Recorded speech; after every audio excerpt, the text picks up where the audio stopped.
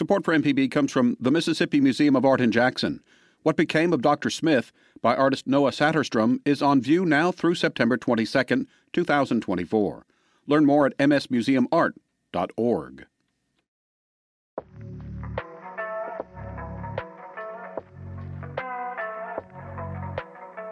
Hi, everybody. I'm Catherine Pierce, and I am the Poet Laureate for the state of Mississippi. Welcome to the Mississippi Poetry Podcast, a podcast where poetry comes alive for listeners. Across the country and the world, poets are writing right now and creating vibrant, important poems that enlighten, entertain, challenge, and comfort. Some of these incredible poets are writing right here in Mississippi. Each episode of the Mississippi Poetry Podcast will feature a different poet with Mississippi connections. We'll hear a poem, chat a bit, and maybe learn a fun fact or two. I am so happy to have Joshua Wynn on the podcast with me today. Joshua Wynn is the author of Come Clean from University of Wisconsin Press, winner of the 2021 Felix Pollock Prize in Poetry, and the chapbook American Lukbat for My Mother from Bull City Press in 2021. He is a Vietnamese-American writer, a collegiate national poetry slam champion, and a native Houstonian. He is a PhD student at the University of Mississippi, a bubble tea connoisseur, and loves a good pun. And he is also, I should add, the winner of this year's Mississippi Institute for Arts and Letters Poetry Award, which is a big honor also. So Joshua, thank you so much for talking poetry with me today. Yeah, thanks for having me. I'm glad that both of us got through our power outages or internet outages before this podcast. Me too. Yeah, it almost didn't happen today. There was a little touch and go there, but yes, we worked through it. We fought through it. So I always like to start off with a non-poetry question because I like to get to know our poets as people and also because I'm curious about a lot of things. So here's my question for you. What is your least favorite vegetable? So this is going to be a hot take because recently I went to AWP and I co-hosted an Asian debut author reading. And a lot of people, probably 80 people in the audience or 100, and we had the same question approached to us. Really? And I said, this is like my time to say what I wanted to say off my chest. And I was like, I hate eggplant. I think I've never experienced a good cooked eggplant in anything, even eggplant parmesan.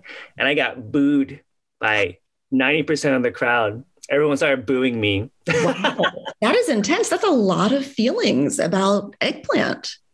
2 or 3 people came up to me afterwards. They're like, secretly, I feel the same way, but we were just going with the crowd at that point.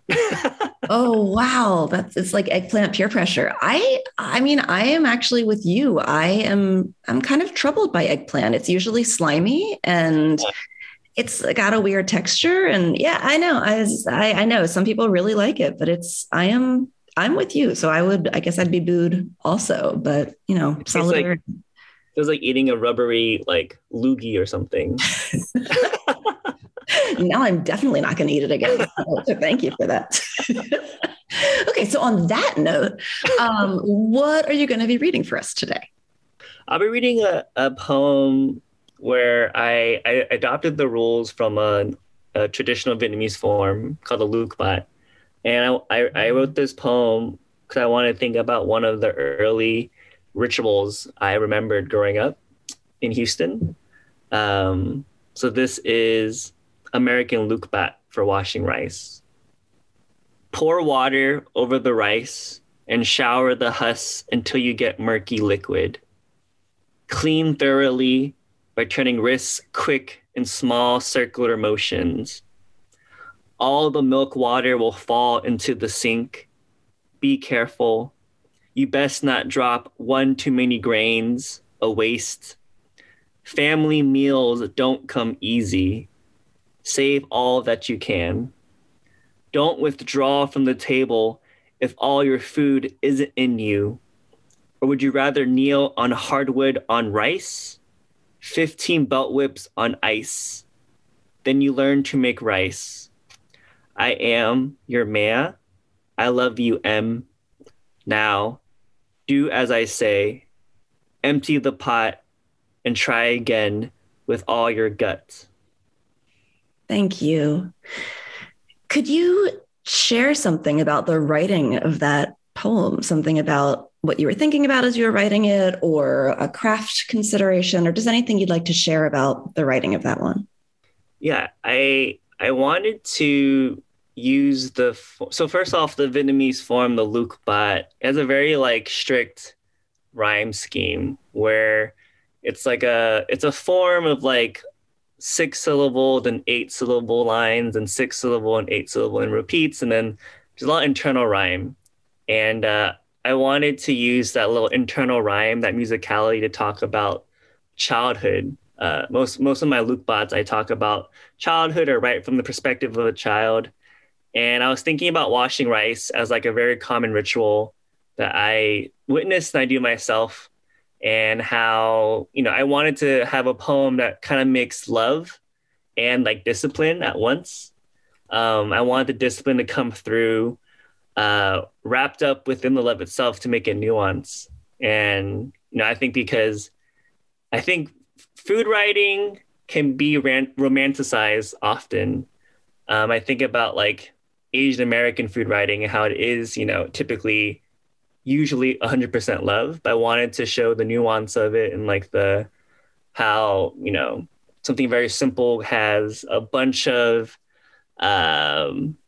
structure and discipline, and there is like, there's some type of aggression behind it, and there's some like something unpleasant perhaps behind a ritual. So that's what I was thinking about writing this. I love that approach to the formal consideration of the poem, like the way that you have kind of interwoven the content of the poem and the form of the poem, the discipline of the form, with the subject matter that you're working with there. I think some of my favorite formal poems are the ones where you can really kind of sense that organic connection between content and form. So what's a piece of advice that you would give to other poets, to maybe poets who are already writing but want to continue to hone their craft, or to people who have maybe never written a poem before but want to give it a try and are kind of trying to think about where to start?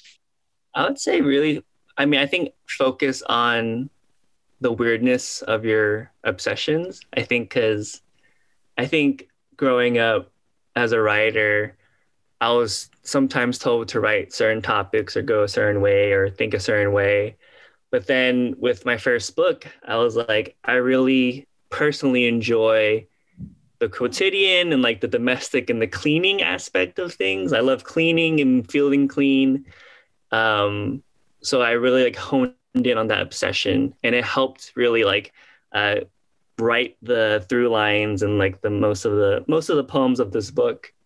And because I think in the end, like if you want your work to stand out, if you hone in on your weird obsessions, your weirdness, it'll come off really original and very like cool and something that only you probably can think about. So yes. Oh, that's such great advice. Focus on the weirdness of your obsessions. That's something that I talk to my own students about too. Because you're exactly right. You have to write the thing that only you can write. And there is something that only you can write. And if you're trying to kind of water it down or dilute it or make it more palatable in some way, then it's not going to be the thing that only you can write. It's going to be the thing that a lot of people could write. So that's a great way to think about it.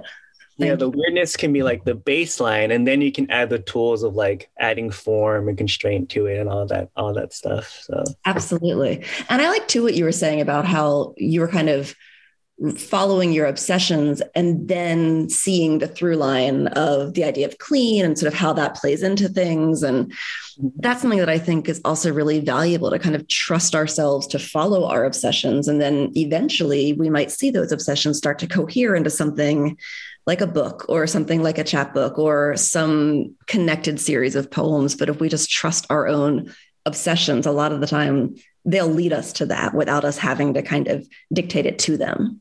Yeah. And then you get like your weird obsession mixed with a weird form. And then it's like a weird medley of amazingness.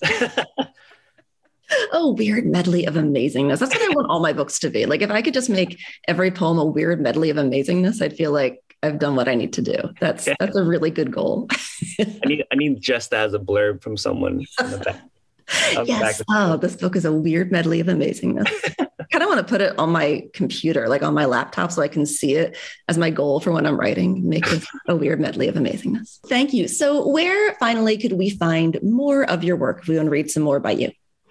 My website is joshua-wynn.com. I had to use a hyphen because the non-hyphen one was taken. And on social media, it's all the same. I'm at joshua-wynn03. All right, great. And we'll include links to some of this on the supplement that we put out with the podcast too. So thank you so much, Joshua Wynn, for talking about poems and vegetables and and weirdness with me today, and for sharing your insights about poetry. And thank you all for listening to the Mississippi Poetry Podcast, where poetry comes alive.